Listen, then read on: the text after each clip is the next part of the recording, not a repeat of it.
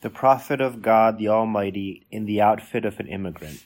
Now we come to that magnificent occurrence through which a new era began in Islam. That is, the departure of the Holy Prophet ﷺ from his beloved homeland and the migration to Yathrib. The Islamic year, known as Hijri, begun from this very revolutionary date. When all the Muslims had migrated to Medina, due to their previous actions, the Quraysh suspected that the exile of all the Muslims in this way will surely bring about progress. In addition to this, they were also furious that this prey had slipped their hands. Therefore, in their own manner, they thought that such a plan should be employed as will expunge this dispensation once and for all, so that retaliation to their cruelties no longer remains a possibility. The Holy Prophet was still in Makkah, awaiting the permission of Allah the Exalted to migrate. The Makkans thought of this as a perfect opportunity, that all the Muslims have left and Muhammad ﷺ is as if all alone, without support. Therefore, they thought such a plan should be devised as puts an end to his life. As such, with this thought, they gathered in their national place of consultation,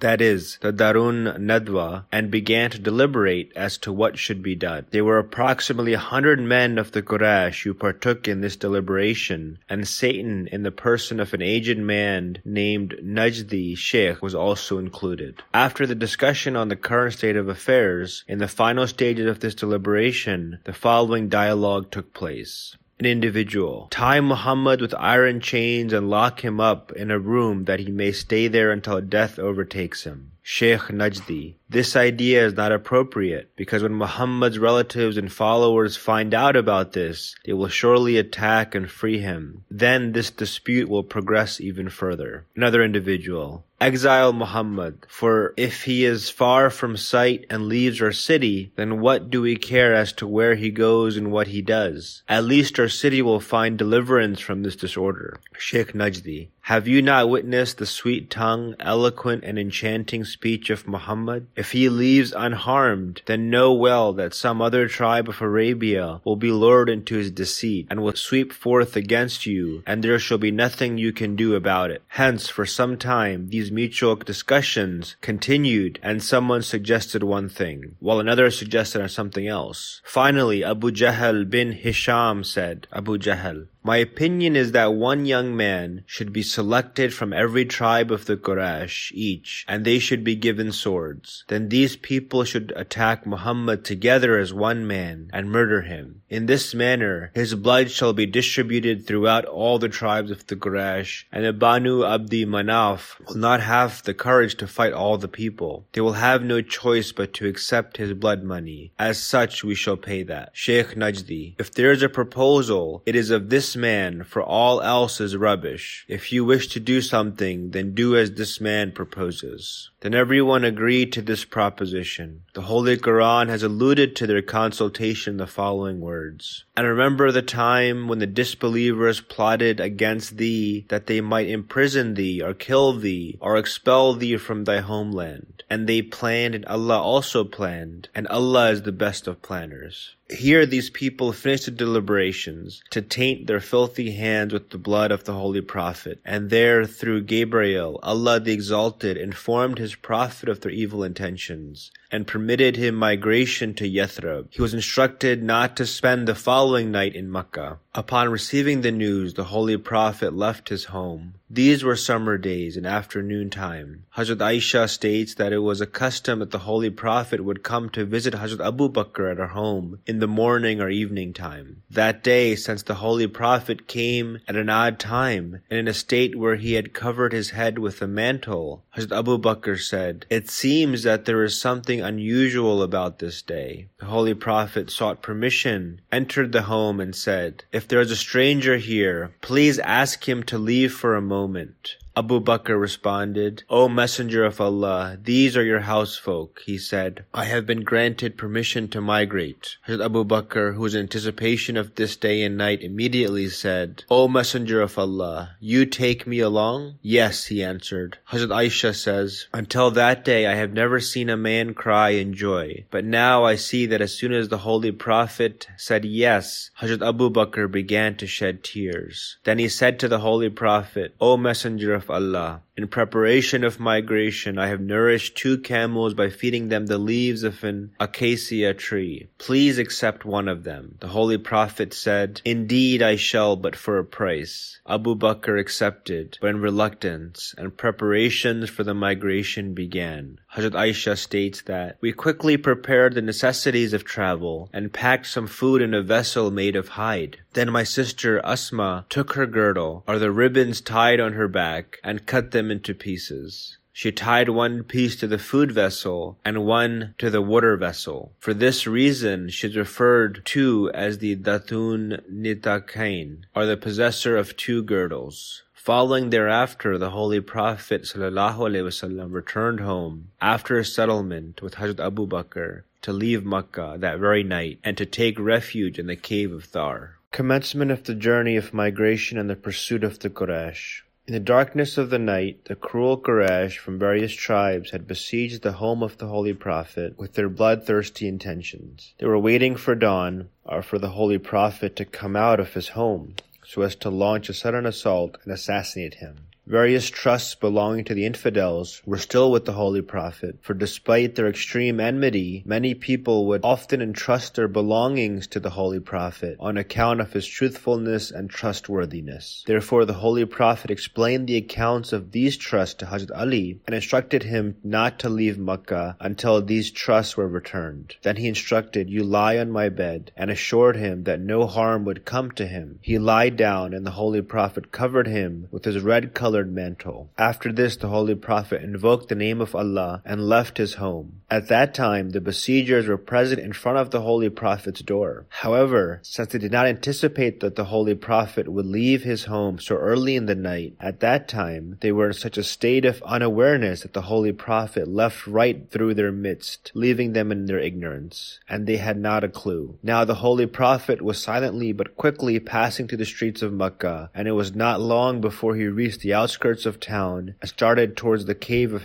Thar. The entire matter had been pre-settled with Hazrat Abu Bakr, who also met the Holy Prophet en route. The cave of Thar, which is remembered as a sacred memorial due to this very occurrence, is situated to the south of Makkah. In other words, to the other side of Medina, at a distance of about 3 miles atop a wild and abandoned mountain, the cave of Thar is situated at a substantial height. Its trail is also very difficult to cross. Arriving there, Hazrat Abu Bakr squeezed in first and cleaned the area, and then the Holy Prophet also entered. On the other hand, the Quraysh who had besieged the home of the Holy Prophet would peer through after intervals, and upon seeing Hazrat Ali, who was in fact lying in the place of the Holy Prophet, they would find comfort. But the next morning, they found out that their prey had slipped their hands. Upon this, they frantically ran here and there, searched the streets of Makkah, looked in the homes of companions, but nothing was to be found. In their rage, they took hold of Hazrat Ali and beat him somewhat. They went to the home of Hazrat Abu Bakr and began a commotion and scolded his daughter. What was the use of all this? Finally, an open announcement was made that whoever brings Muhammad back, dead or alive, shall be given a bounty of 100 camels. Therefore, longing for this reward, many people set out in all directions of Makkah.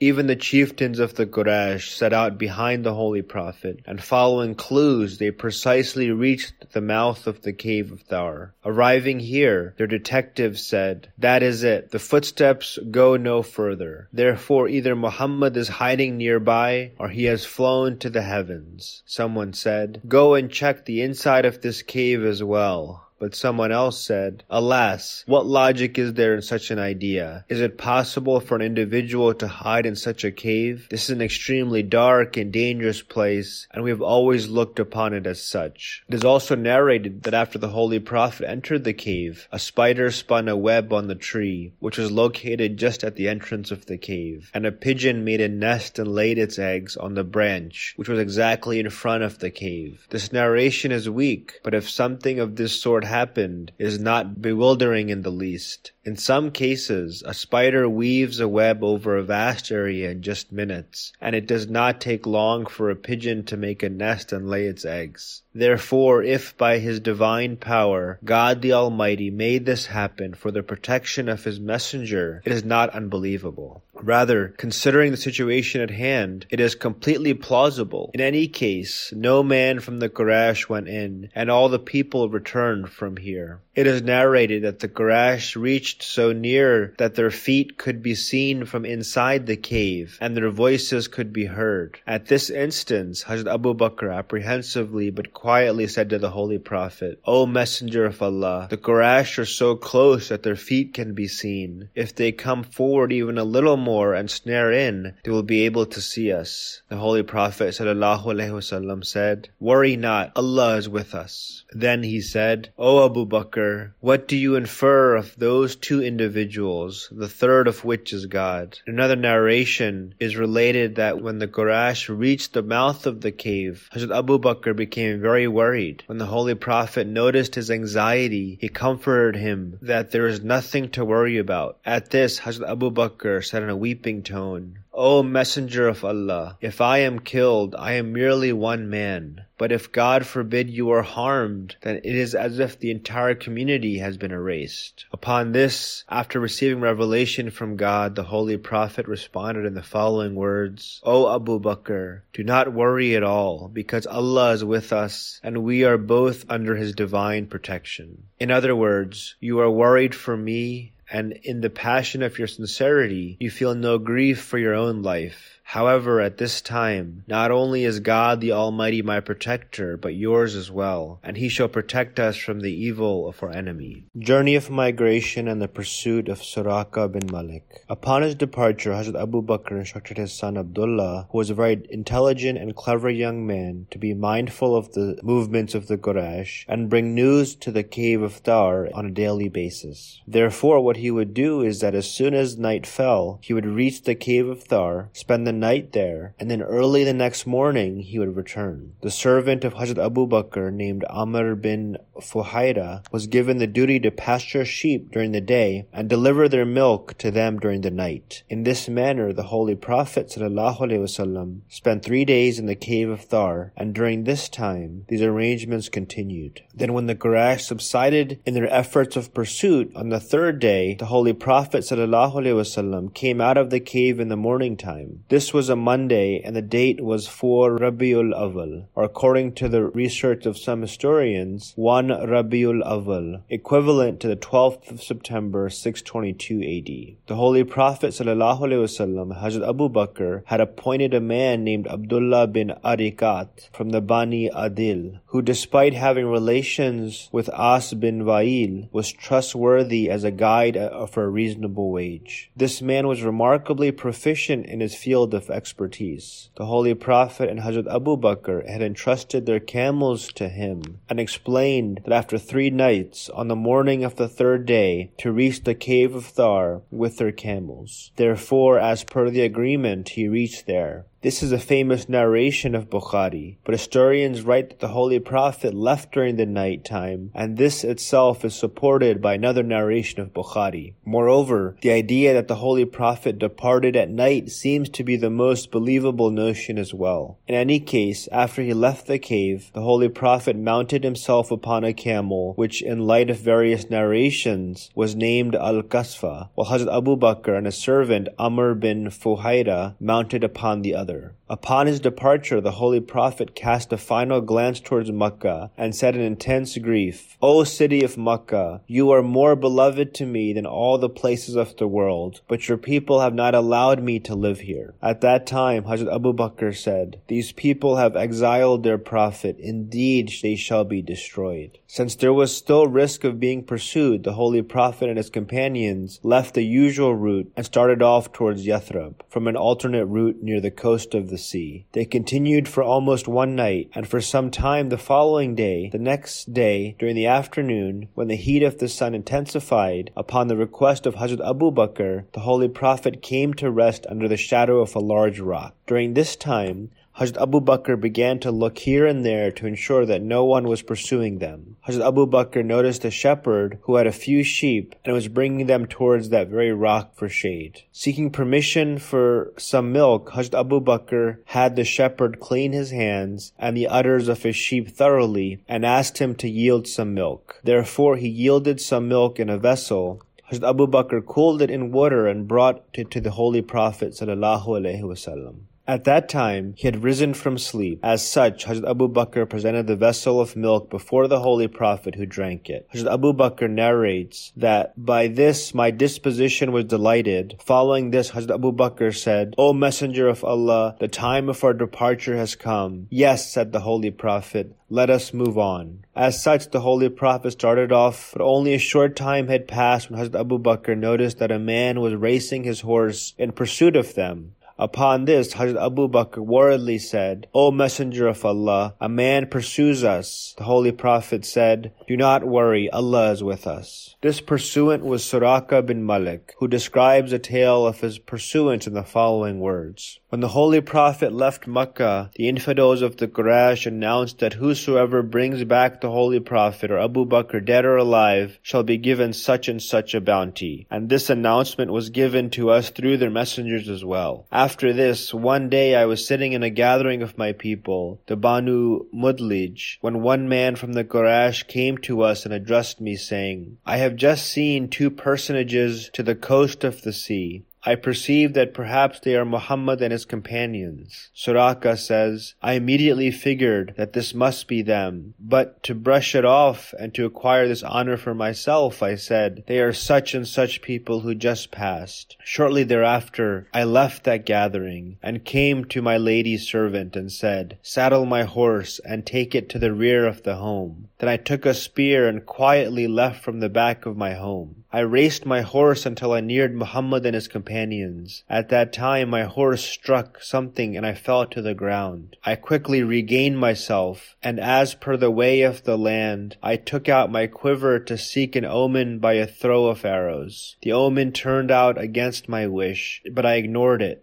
due to my enmity of Islam and greed for the bounty, and mounted myself again in pursuit. This time I reached so close that I could hear the voice of the Holy Prophet, who at that time was reciting the Holy Quran. At that time I saw that the Holy Prophet did not even turn his face once, but Hazrat Abu Bakr, in concern for the Holy Prophet, would turn his face again and again. When I moved a bit closer, my horse struck something again, and this time its feet were driven into the sand, and I fell to the ground again. When I regained myself and saw the horse, its feet had been driven into the ground so deep that it could not hoist them out of the ground. Finally, with great difficulty, it stood up, and due to its effort, I was surrounded by a cloud of dust. At that time, I sought an omen once again, but it turned out the same, upon which I relinquished my attention and gave the Holy Prophet and his companions a call of reconciliation. Upon this they all waited, and I reached them astride my horse. This entire ordeal led me to believe that this man's star is prosperous, and that in the end the Holy Prophet will be victorious. Therefore, in a gesture of peace, I said, "Your people have set such and such a bounty for your assassination or capture, and people have planned such and such against you. I also came with the same intention, but now I shall return."